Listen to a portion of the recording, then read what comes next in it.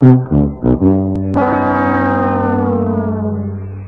been in a long race and had this discussion with your pacer? But it ain't about how hard you hit.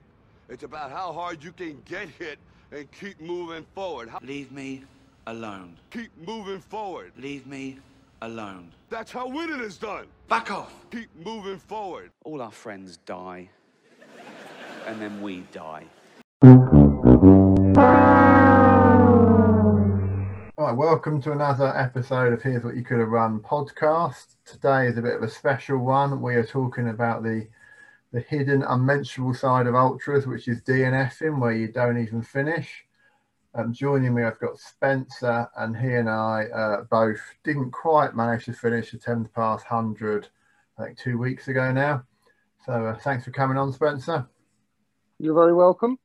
And for anyone that hasn't heard your multiple previous appearances, in terms of 100 milers and stuff, what have you done before, just so people get an idea of quite how experienced you are at hundreds? I think I've completed 7 and now DNF'd 4, so I'm still in the positive. That's a good way of looking at it. But I mean, Yeah. Does that include you did 100 miles on your own, didn't you, from the Centurion events? Yeah, so I did 2 Centurion virtual ones. I think the first one was a year ago this Friday coming. Oh God, yeah, probably, isn't it? Yeah. And then I did the one last November, which was the track one, which was again virtual. We just run around the track for 100 miles, which is Yeah. something I couldn't manage. And in terms of hard race, I mean, you've done Arc of Attrition, haven't you? I presume that's probably your hardest 100. Yes. And for anyone that Definitely. hasn't heard of that, is it normally January, and it's basically around the Southwest Coast Pass, so it's... Yeah. I think it's the last weekend of January, beginning of February. So yeah, it's quite the weather can be quite interesting, and obviously the temperature. And Southwest Coastal Path, once it's been wet and a couple of hundred people have been over it already, it makes it quite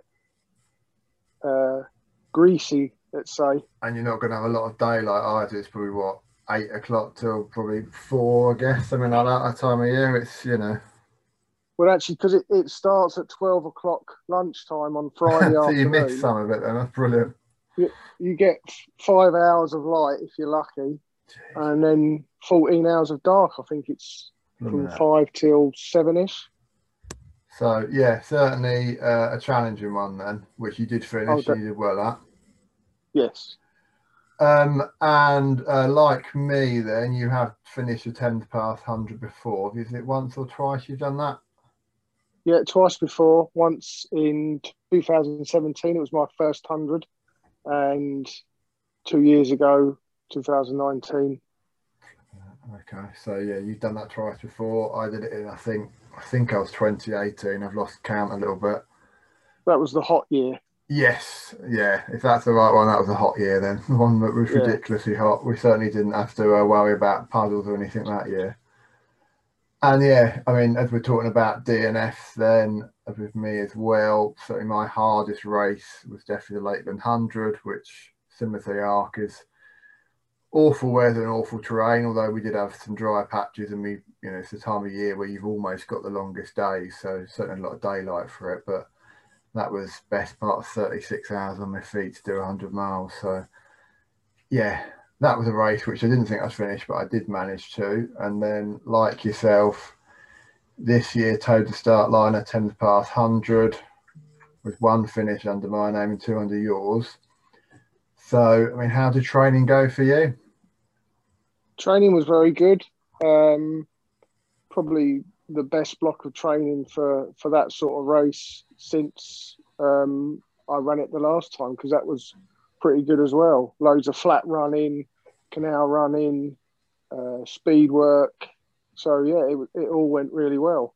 Excellent. And you were doing this as part of the SLAM, weren't you, the 10th pass? Yeah, so the 400s over the year. Yeah, did that kind of add an extra element of pressure, or were you kind of quite able to sort of ignore that and just take it a race at a time? Yeah, I think I was just sort of looking at one at a time.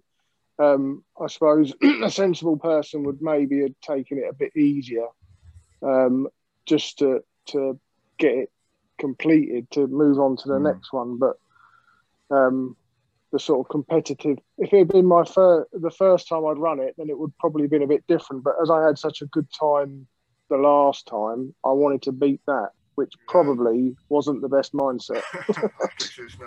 But yeah, I mean, that's it. I mean, on the face of it, certainly, you know, I wouldn't expect you to have DNF'd because your training just from Strava and stuff looked to be going really well. And as we spoke on the sort of Christmas catch up, you're under a coach as well, aren't you? So you're not just going off being an idiot yourself. You're having someone make sure you do the right sessions that you need to get through it all.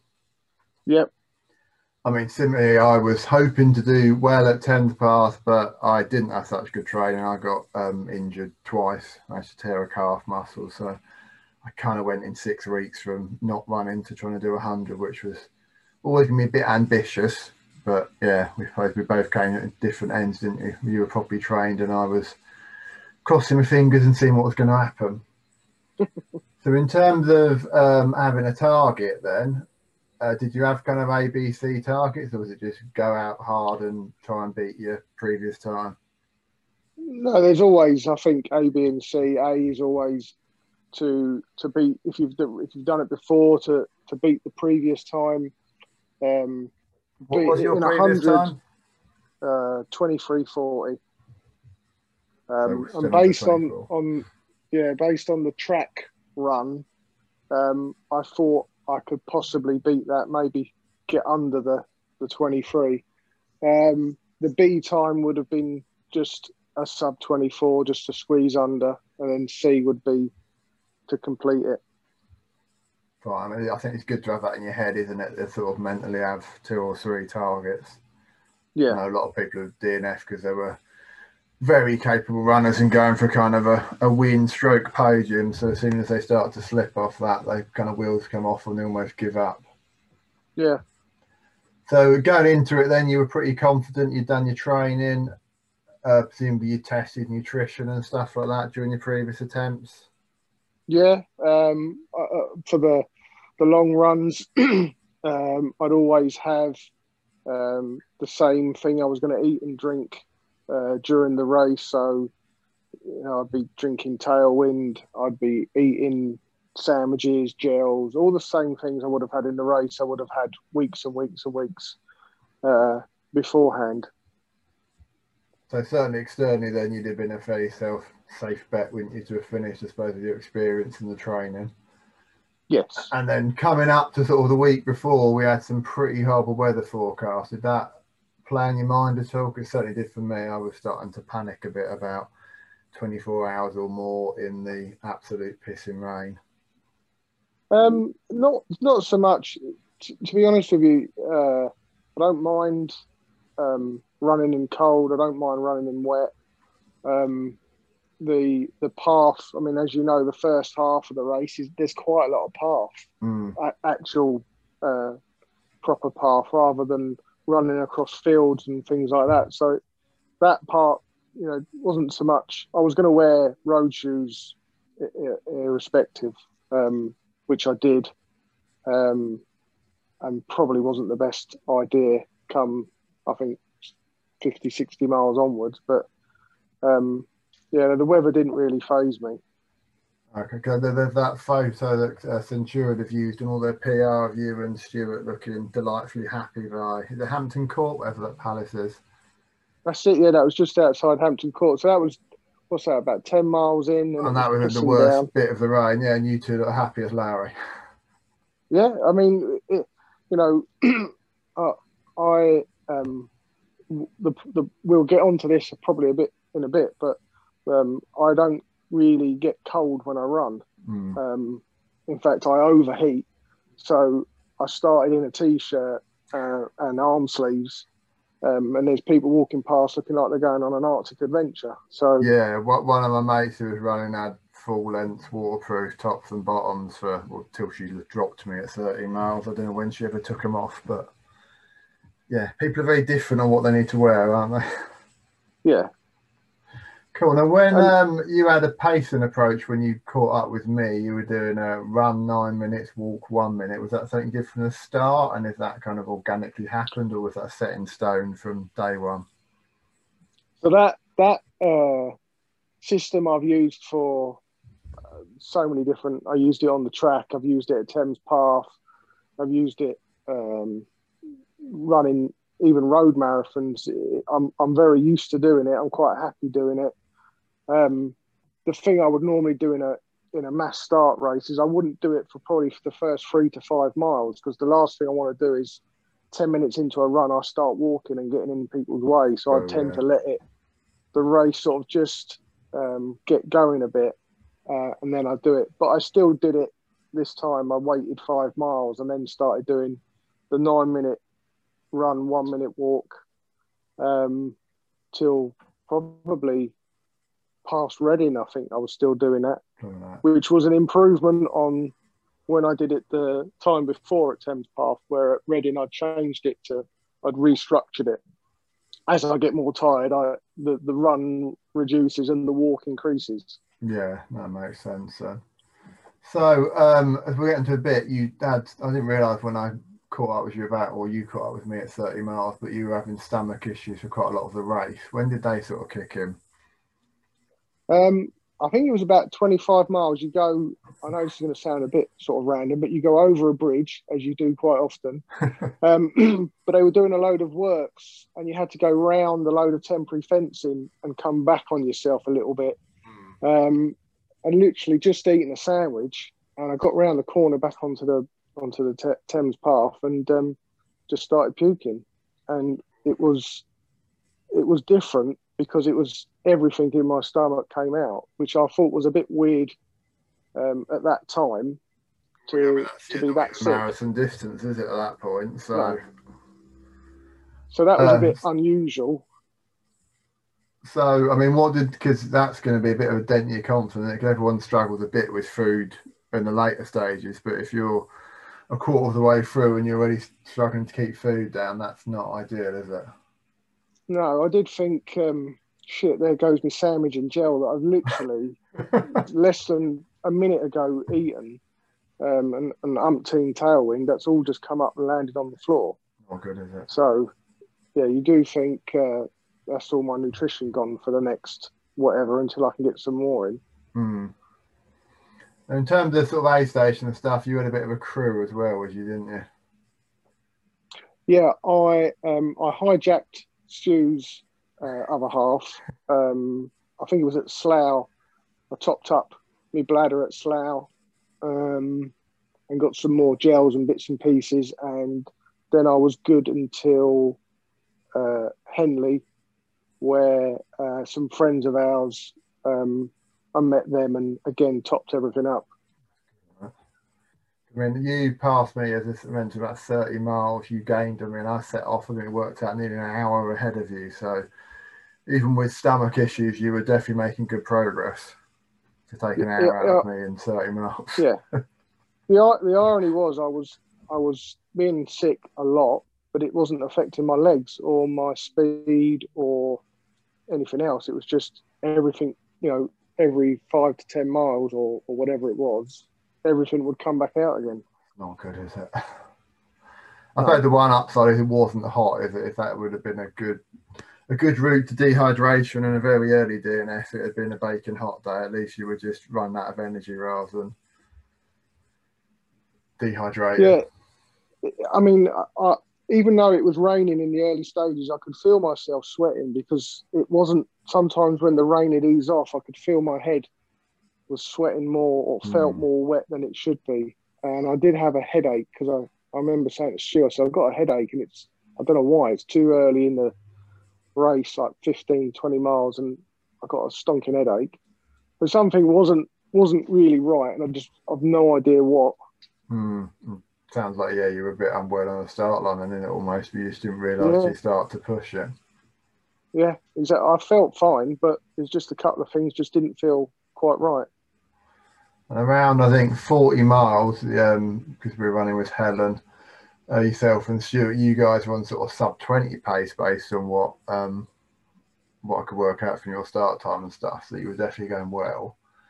And I think you hit Yeah. halfway. You were in and out before I got to halfway. So you must have been about sort of 10 and a half hours, something around that. I think it might have been a bit less than that. I think it was Even better. it was around I think it was around 10ish. I remember I slightly, but only like maybe 10, 15 minutes longer than 2019. But rather than where I sat, sorted myself out, changed me top, did me bladder, this was literally stand up, take me bag off, threw it to the girls. They sorted that out. I shoved down custard and whatever else I was eating, put the bag back on and go. So it was like not quite Formula One, but you know, that was the idea. I mean, I took the bag off before I got to them. I was running along the into Henley holding it, so I wanted to get in and get out as quick as possible. So even though you still weren't feeling too well, you were still in the mindset that time was of the essence, and you were pushing it. Yeah. I mean, like I say, it didn't affect my legs. It was like the leg, everything from the waist down was fine. It was the waist up that there was issues. I suppose the training was the waist down, and the stomach or the bag, whatever you have, was the issues above that. Yeah. At what point did you kind of start to consider that maybe this wasn't going to work out? Presumably it was after halfway, considering how quick you went. Yeah, I think it was. I was sick about 35 miles. Then just before Reading, I thought, I feel fine. I haven't been sick for 20 miles or whatever it was. I'm going to have a sandwich.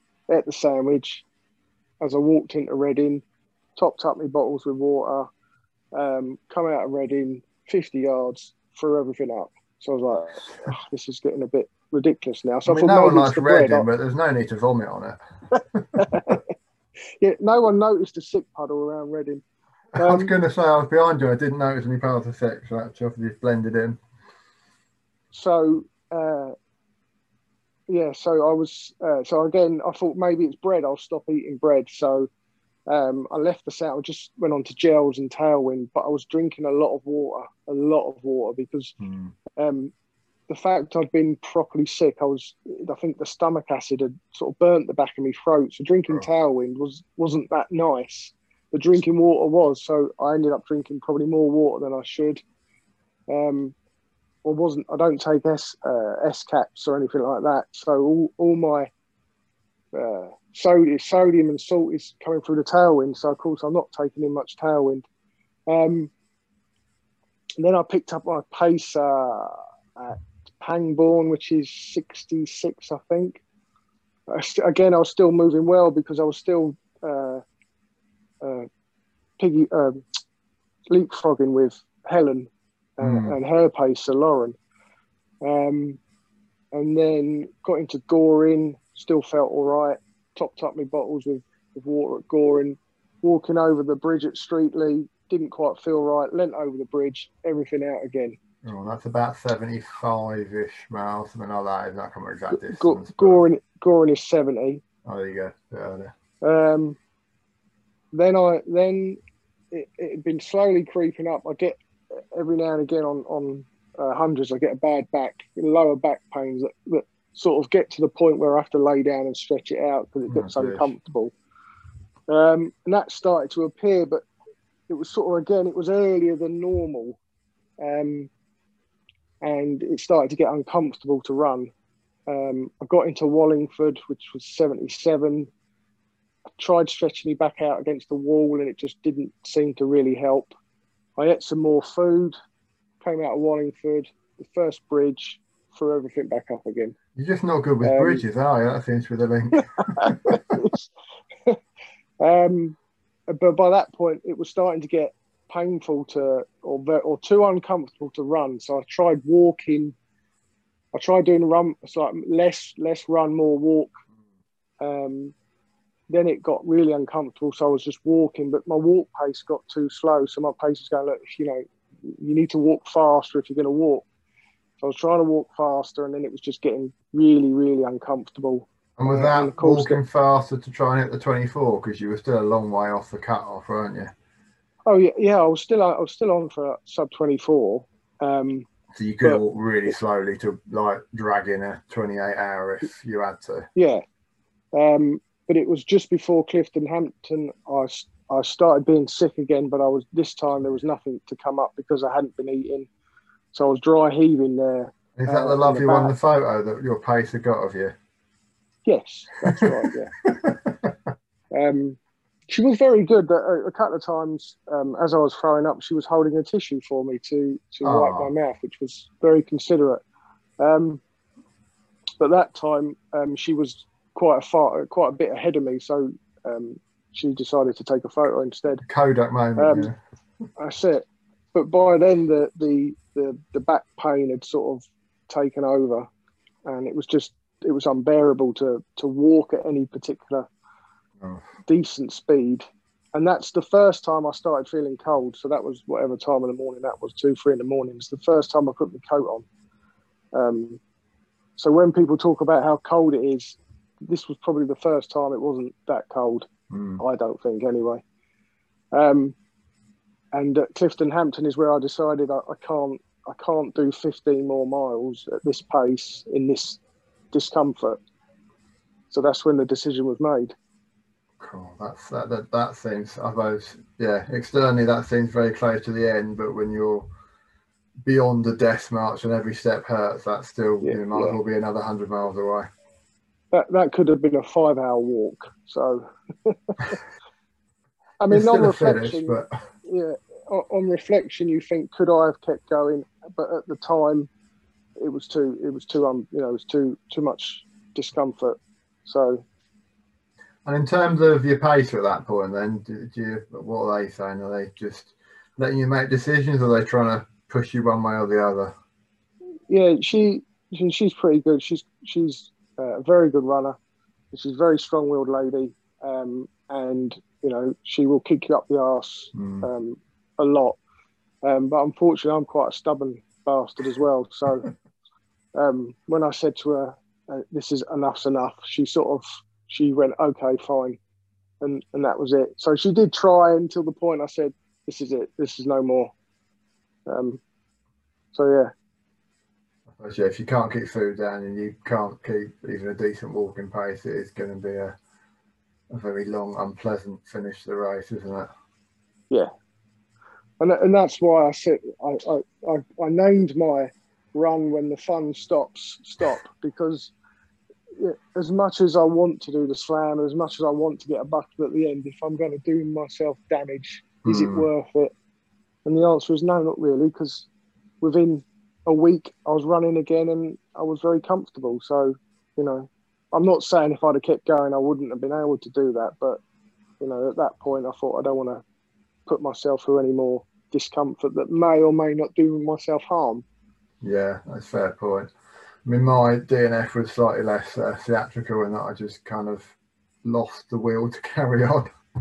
I wasn't quite as far ahead as you, but I just got to the point I had 33 miles left and thought I can I could literally death march that in and beat the cut off, or I could push uncomfortably to try and get a sub 24. And I was a bit like you. I already had a decent time on 10 past previously, so I wasn't going to beat that PB, so you kind of question why you're there. And I just, in my case, happened to have a mate who'd popped out, I didn't realise, to see me at Pangbourne. So I had a lift home as well, which made it even easier to drop. Yeah. So in terms of having done the race before, do you think it's a benefit or a hindrance? Because certainly some of the rubbish bits like around Reading, it's good that they're there and they will finish, but equally you start to dread the bits coming up that are awful. I don't. Obviously, I heard a lot of people said past Clifton Hampton that the terrain was awful, really muddy, and it was, So from my previous experience, those bits weren't, they were fine. I wore road shoes in 2019, and I never had any issues with terrain. It was pretty much rock hard all the way. I don't mind Reading. I don't really, apart from Port 100, where the turnaround point just never seems to appear. Yeah, I don't definitely. mind going through Reading. I don't mind going through the housing estate. If anything, it's just something different for Mm. 5, 10 minutes. Albeit it is uphill, but then you run downhill afterwards. So there's no bits that I really dislike. Even people say like Clifton Hampton never seems to appear, but for me, it arrives in in a fairly reasonable time. I was over in bed by the time you got to there, I think. Yeah. So no, and I don't mind the route. I quite enjoy Thames Path. Um, I've said before it's probably one of my favourite ones. Whereas some people can't stand it because of the flat, but I don't mind it. Yeah, I don't mind the flat, but there just seems to be a lot of just walking along past the river, doesn't there? Which obviously sounds obvious, but like the Yeah, South Downs way, you do get a bit more scenery, even though it is just big fields mostly. But it somehow seems less monotonous, I find. yeah. And I But think there's once the sun less goes of that. down, Yeah, true. you're just staring at a dot on the floor. So There is that. A few more cows on the South Downs to leap out at you, I guess. yeah. And in terms of obviously when you did drop, how do you feel about the fact that you've had people come out to sort of pace you and stuff, and you know externally people might say you've kind of failed would be a harsh word for it, but you know they've given up their Saturday to come and help you, and then do you feel any guilt about or any pressure from them to make sure they've been part of a successful endeavour? Um, I don't feel guilt or pressure, mainly because she only decided to pace me when I got a message just after I think it was just after we passed you. Stu's other half said, Helen's called, do you want her to pace you? So I was like, yeah, all right then. So she was bored actually. She had nothing to do. She persuaded her husband to drive down from Nice.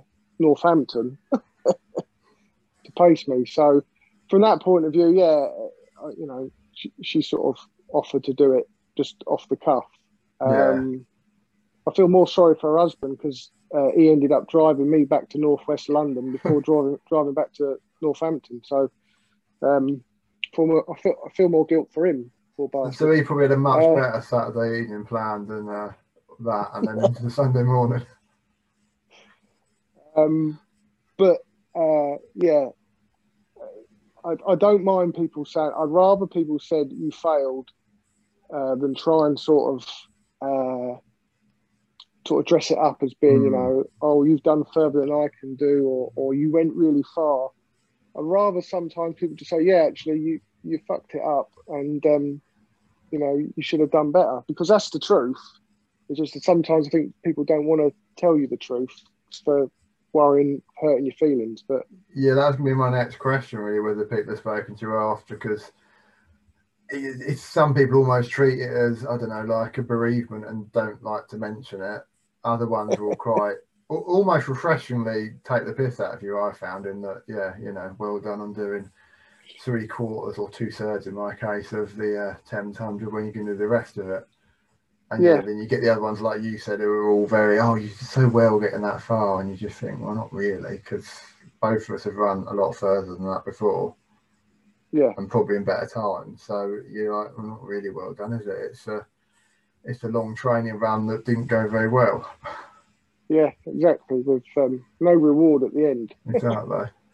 Did you feel any pressure from kind of either your mates or social media, Strava, etc., to finish it? Did you message anyone or ring the wife for a bit of advice when you thought you were going to drop, or were you all just very in your head and self-contained? Yeah, I don't really listen to anyone, which is probably not necessarily the best thing to do. But didn't have your coach on speed dial then? No, but although she apparently did stay up and was watching the tracker and was screaming at it, because obviously I was sat at Clifton Hampton for because once I decided I wasn't going anywhere, I sat down and had about 3 cups of coffee. So no, I didn't message her, and I wouldn't message my missus, because straight away she'd say, come home. So I tend to sort of listen to myself. Yeah.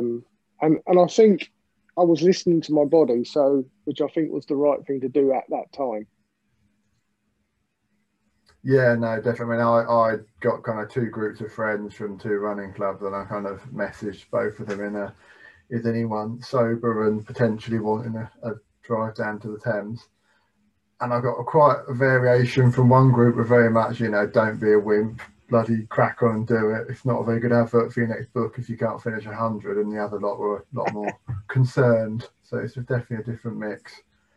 And I did actually ring the wife and ended up just crying in floods of tears that I couldn't be asked to finish, which is terrible because it had actually been an injury. It had been like, you know, I've broken my femur, am I allowed to stop? But it was more just I'm not enjoying it anymore and I'm bored. And I've lost my cup, so I can't get a coffee. How can you lose that cup? It was fucking huge. I know, and noisy. Yeah. I should have known the minute I dropped it because of the lack of noise, but it's literally, I reached out, I thought, I'll get a nice cup at the next aid station. That might, help me keep going. It's probably, it's gone. It's probably left a dent somewhere. It probably has. Well, I don't like them stupid little floppy cups that are on them sort of mandatory kits. So I go for a great big solid one, but yeah. I thought that went all the way to blooming Trans Gran Canaria with me and stuff. It's been up and down the mountains over there, and it couldn't quite get along the Thames. So when you did drop, obviously as you said, people could see on the tracker because this year we had sort of live trackers like they have on some of the more extreme races. So everyone at home could see you sat a long time drinking coffee. And then you finally decided to drop. What's actually goes through your head when you finally unpin the bib and give the tracker back? Relief. Relief that it's over, or relief that you've made your mind up? I think more relief that I didn't have to run anymore because me back was so painful. Once I'd made that decision, it was like, thank God for that. All I've got to do is walk from this chair, fold up chair to the car when my pacer's husband turns up. Yeah. Because he was only a couple of miles down the road at the crew point, so I just didn't have to wait long. That's ideal, then, isn't it? And then we got in the car and drove to the finish to get me bag, which took about 15 minutes. And I was like, fuck, that's quick. Yeah, I was fortunately two people from Milton Keynes were running who did finish, my two club mates, so I got them to pick up my bag at the end because I just couldn't be asked to go and get it. Yeah. But yeah, so in terms of you were sorted then for getting home, so basically it's pick up your drop box, get back in the car and off you whisk home. Yeah. And how did it feel kind of heading home? Because I did feel a bit, somewhere like you said, relief that it's over, but then also almost guilt knowing that your mates are still out there running and as it turned out, slopping through mud up to their flipping waists in places. And yeah, you're in a nice warm car with heated seats on your way home. Well, I was asleep the whole way home, so... so you weren't racked with guilt then? No, not at all. You know, I've been to Oxford twice and I've never actually seen past the car park just up from the finish line, because as soon as I get in the car, I just go straight to sleep. So I did exactly the same. Got me bag, sat in the front of the car, fell asleep, woke up just before, I think I woke up in Watford when we come off the M25. So, you know, it was only another 15, 20 minutes and I was home. So, no, I didn't think about anything apart from going to sleep. Nice. That's a good way of having it. I mean, I think I was in bed before midnight or something because I dropped a lot earlier than you. And yeah, woke up, I think about 4 or 5 in the morning thinking, you know what, if I could get in a car quickly now, I'd almost have time if I could get back to my tracker to have finished. Which did make me wonder whether I should have really dropped, having had that many hours left still to go. But the decision's made at that point, though, isn't it? Yeah, there's a couple of other times. The time because I DNF'd South Downs Way 100 2 years ago.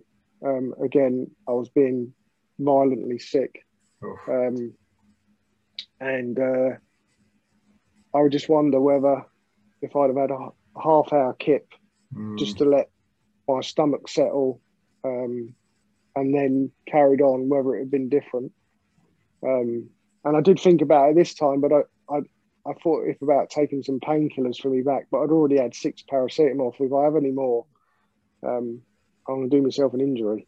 Yeah. So you have to look out for your long-term health a bit there, don't you? yes, yeah. But you're right. I do think if you've got crew and you could just literally have and if you've got time, it's not unheard of to have a power nap in a long race. So if you could do that just to let things settle, then it may help. But I think I was too far gone by then. Yeah, I guess, if you've got a bad back and sit in a chair having a nap, it's not likely to improve it, is it? You're going to wake up even stiffer. Yeah. Maybe I was thinking about proper laying down masseuse there. Yeah. Yeah. But I don't know whether the back pain was linked to the sort of the dehydration, because I can imagine I was sick so much and I drank so much water, I basically thinned out my salt levels. So whether I was low on salt, it could well have been, actually, because that's it's a silent killer almost, isn't it? The amount of people that die from diluting themselves too much as opposed to dehydration is a lot higher. So I'm not sure if the two, I'm not a Google doctor, so I'm not sure if the two were connected. I'm sure if you Googled the symptoms, you'd have ended up with cancer or corona. Yeah. That's what it all ends up with. Yeah, so I think it was a brain tumour. Yeah, exactly. So in terms of the DNF, obviously you mentioned you had DNF a couple of races before. Once you've kind of done one DNF, do you think it puts it in your head as a possibility? Because certainly until I got my first DNF last year at the Track 100, it was just something that happened to other people, and I was always mentally going to finish unless I got timed out. And I think certainly at Thames Pass, there was certainly a voice in my head going, "You've already dropped out of 100. You've done this one before. Why don't you just drop again and go home?" Yeah, I think once you've done it, you can sort of it might make it easier to do it again. I do know that DNFing with severe dry heaving, I have then also completed a race dry heaving because I knew that if I could just keep moving and it will eventually pass, and it did. So it sort of did teach me as well that you can move on through certain, you have highs and lows in long races, and you can feel great and you can feel awful. It just depends where you are in the race as to whether that has a massive effect on you. And sometimes I try and work out why one race you eat and drink and do exactly the same, and in another race you do the same and it just goes completely sideways. It's very frustrating not being able to sort of really work it out. Yeah, and the problem with 100 is there's a finite number you can do in a given period, isn't it? If it was a marathon you're struggling with, you could almost do one a month or even more often to try and bottom it out, couldn't you? But yeah, even if you could fit it into your time scales, it's a bit of a toll trying to do more than a few hundreds in a year. So the following week after then, how did you feel mentally? Were you kind of second guessing the decision, or were you able to kind of put in a nice little box and forget about it? I think you always overanalyze it, and especially when you feel fine again, you're thinking, oh, should I have really done that? And again, at that time, the answer was yes, it was the correct thing to do. And then, a few days later, you think, oh, could I have done this and could I have done that? I did think like that for a while, but then the other thing was I wanted to understand why I get the sickness, why I get the back pain, and if I can sort that out, then I hopefully won't have to make that decision again. And luckily, a few people messaged me literally days after about the sickness. So it's apparent that I'm a heavy sweater, which doesn't sound very sexy, but I have the same problem. So yeah. When I run, whether it's summer, winter, I sweat, and I sweat a lot. I mean, Sunday, 5:30 at Wendover Sunday morning. By 6 o'clock, I was absolutely drenched, even though it was like 5 degrees. You know, the humidity in this country is still high. It's still 90-odd%, even if it's cold. Yeah. So I found myself absolutely dripping wet, even though it was, you know, 6 in the morning and it was 5 degrees.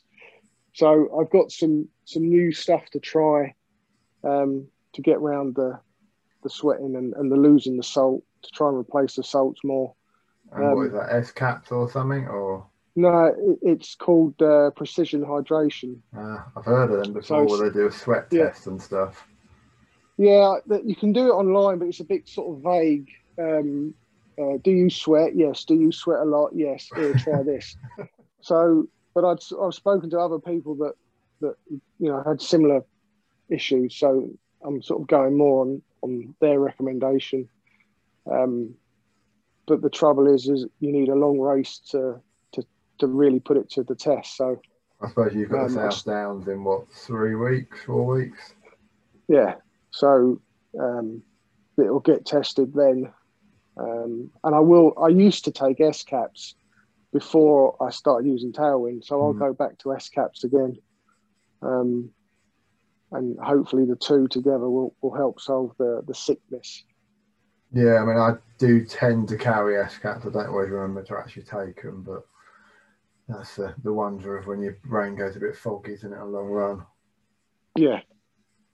So following the race, then when do you get back to run? I think you said you had basically a week off, did you?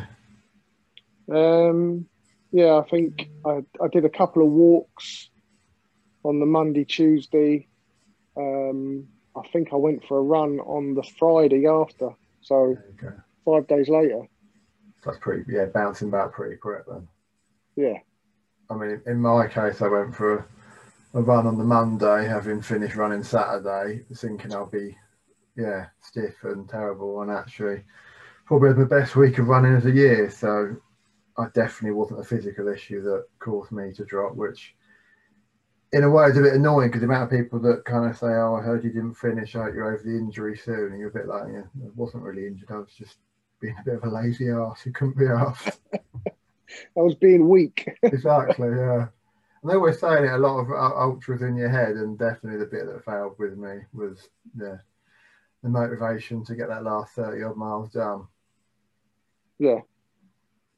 So what have you learned from the DNS? And I suppose physically you've learned maybe there's a hydration issue. Anything mentally?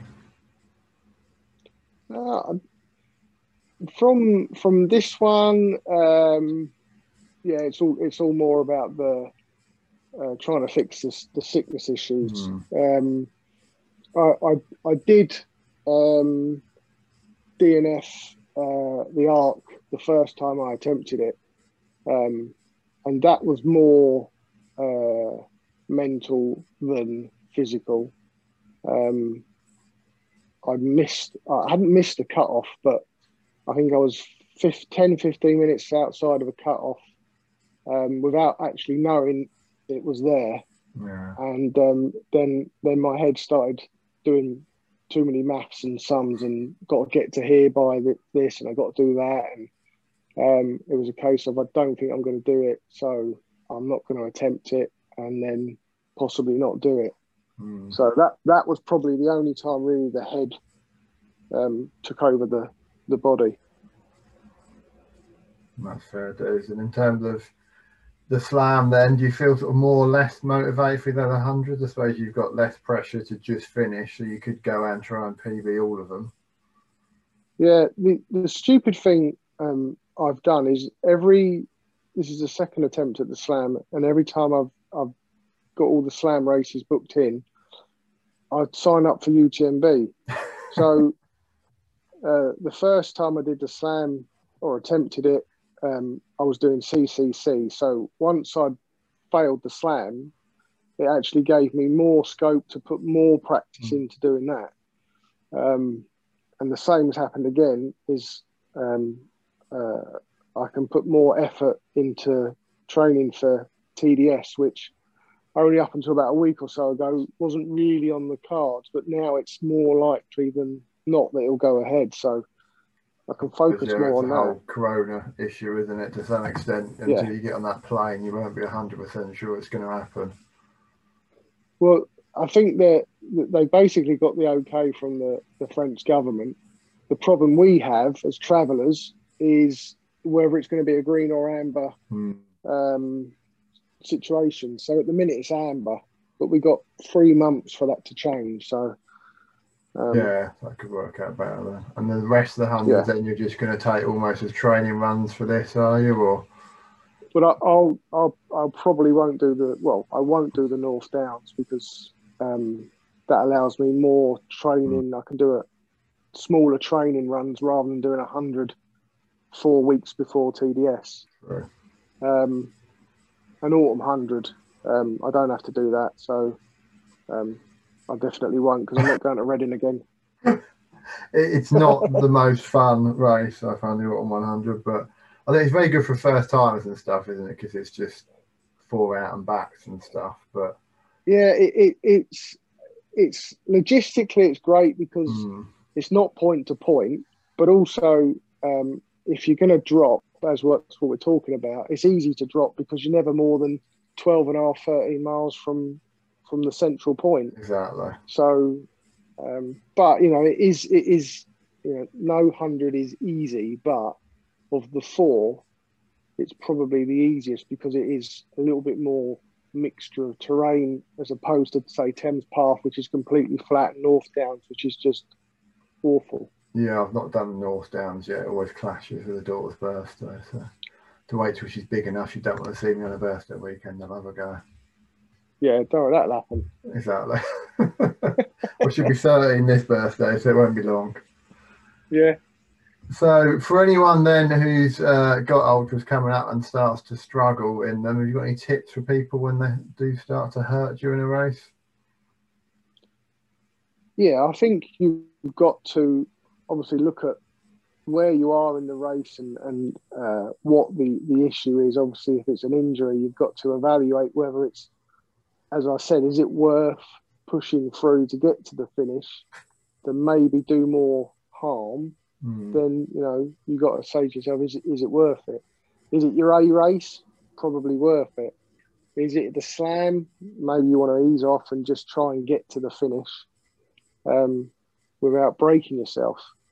So yeah, I'd say you've got to take each race for what, for its own merit and why you'd need to finish it. Yeah, I mean, I think that's my problem in the last race is I couldn't really come up with a reason why I wanted to finish it. So, and logistically, because I had a mate there, it was actually easy to drop than to carry on to the end and then try and work out how to get home.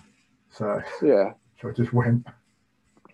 I mean, I can imagine there's certain races where you are out in the middle of nowhere, and really you've got to push on to get to the next whatever. Thames Path, South Downs, even North Downs. You're never more than 5 minutes away from. I mean, when I dropped out of North Downs 100, I got an Uber from Bluebell Hill. I mean, so it was easy. Didn't have to wait for a sweaty minibus to pick you up there. I just went on my phone and booked a cab. But if you're out on the Southwest Coastal Path in the middle of nowhere, you've got to keep moving. You've got to keep going, and it's probably the same in the lakes. It's not easy just to go. I've had enough. I want to go home now. Yeah. So it's more of an incentive to keep going. No, definitely. I think that's yeah, and I think also when I DNF'd at the track 100, it was similar to that. It was, the car's just there every 400 metres. So when you stop having fun, it's far too easy to stop. Yeah, that's right. So any tips then for how do you make sure you do really need to DNF in a race and you're not just having a panic attack or an ultra strop? Because we've all had those minutes in a race, haven't we, where something minor sets you off, whether it's they've run out of your favourite snack at the aid station or, you've tripped over a bloody molehill and you just want to end the race there and then you have a little paddy. So how do you make sure it's not a paddy and it's an actual proper DNF? I think if you've got a pacer that has done comparable stuff, they'll do their best to keep you going mentally as well as physically, and get you back out there. Talk to the people at the checkpoints. Most of them are seasoned runners of sorts, and they'll be able to talk you in to keep going, as we've done in the past. Volunteering at checkpoints. So you probably want to sort of draw on that before you make that ultimate decision. Obviously, if you've got an injury, it's fairly sort of straightforward. But if it's gone upstairs, then yeah, you could talk to people. Yeah, that makes sense. And in terms of anyone that has or were in the future DNF, how do you what's the best way of dealing with it and coming back from it? Is it best to brood on it for a week, or is it best to try and kind of put it behind you and that was just a long training run and worry about your next race? Yeah, just go online and book another race. Just get back out there, get out running as soon as you can, because that's what I mean. Try and just enjoy running, because that's why we do it. So you just got to find your happy spot again, and then you'll forget. You won't forget it, but you'll move on, and for a while you'll forget it and go and do something else. Yeah, I found after sort of a week or so, I kind of forgot that it happened almost. It was, a weekend ago, and yeah, I've done a few runs since then and got the piss ripped out of me with my mates, and it was kind of what you need to get over it. Yeah. So yeah, and it is, at the end of the day, it is a largely pointless hobby for us, isn't it? It's not going to affect our sponsorship deals or our Olympic qualifying times. It's largely a bunch of middle-aged people doing stupid running to try and earn a medal. Yeah, it's as you say, it is a hobby. We do it for fun. I'm not quite sure what part of it's fun, but I do wonder that. the first 10 miles are fun, but yeah, it's a hobby. We do it for because we want to do it. We like doing it. We like the enjoyment of crossing, the buzz of crossing the finish line, because I think that's probably the addictive part for me, finishing that, the finish line, and that's why you come back again.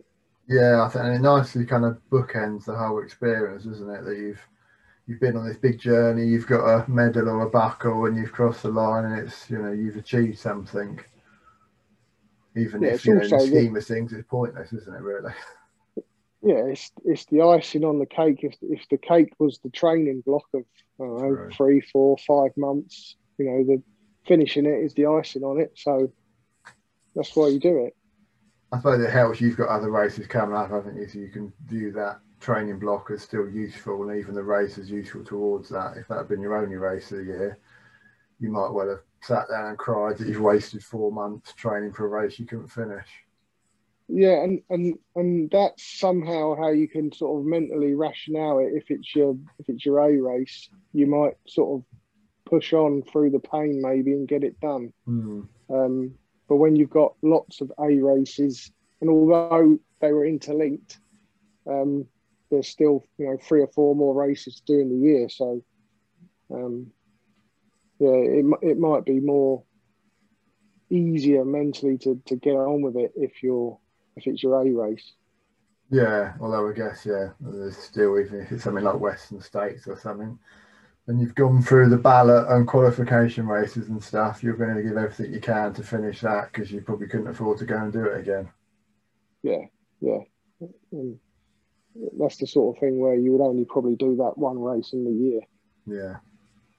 So you're going to make damn sure you finish, even if you need to be stretchered off at the end. Yeah. And then lastly then, for anyone that's been asked to crew or pace for their mate on an ultra, what advice would you give them for when your run is starting to have a paddy? I suppose it's just sometimes people just need a kick up the arse. They need a bit of tough love.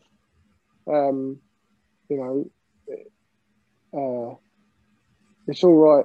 And sometimes why loved ones aren't the best crew or pacers, whereas friends that do ultras can be, because they've been in your spot, they've been in your position, they know what it's like, they know what it feels like.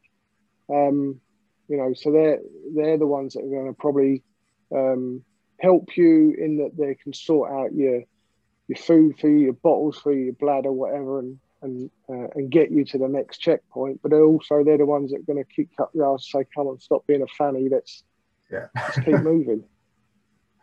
No, definitely. I mean, when I did Trans Gran Canaria, we're over in Gran Canaria with friends.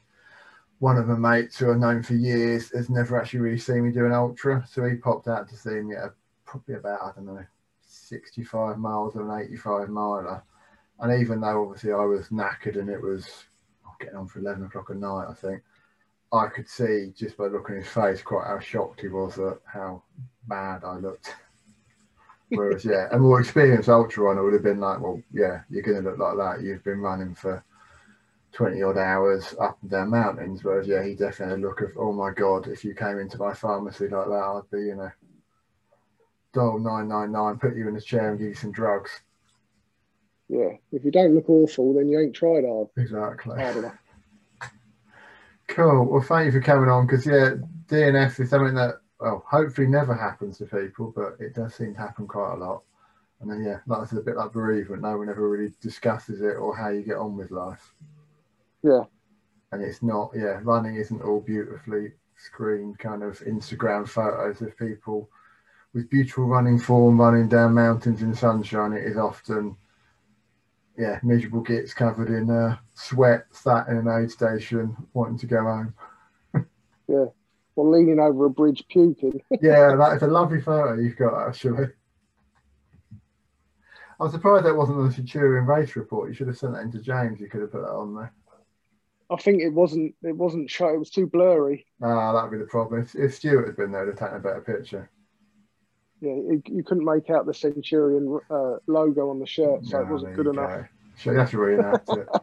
You are doing South Downs then, yeah? Yes. Fine, because my mate's doing that for his first 100, so we're half thinking we might try and go and support him a bit, so I might see you on that, as long as you're not too much faster than he is. Well, now I've got nothing to sort of. It's going to be another. I'm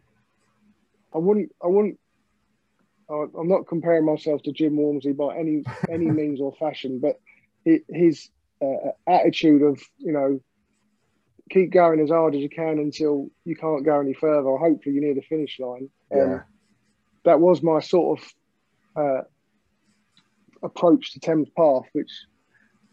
That's probably how I'm going to approach South Downs. So, fine. Well, then in which case I hope I don't see you, because it means either you've blown up and you're death marching it in, or waving at you on your way to the finish line in a minibus. If you see any puddles every sort of 10 to 15 miles, that means it's going wrong. Quality. Brilliant. Well, thank you very much for that, and best of luck. All right, mate. Thank you.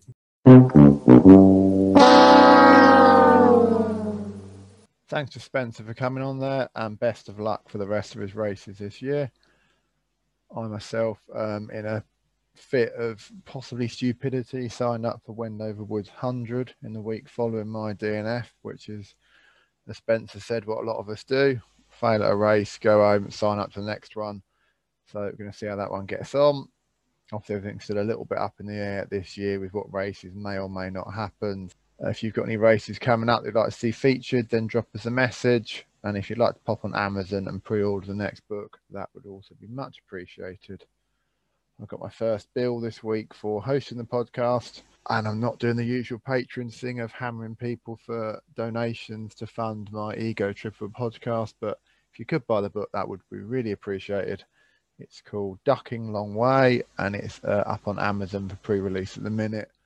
And my first box of books should be due this afternoon, actually. So I actually have the physical item in my hand, which is always quite an exciting event to happen. It'd be amazing to physically hold something, wave it around, and do some very cheesy social media posts. But before I go, here's the final clip of actual recording taken during one of the recent ultras, and definitely not lifted from a film starring The Rock for copyright reasons. See you all soon. We're not going to make it. We're gonna make it. No, we're not. I don't think we're going to make it. We're gonna make it.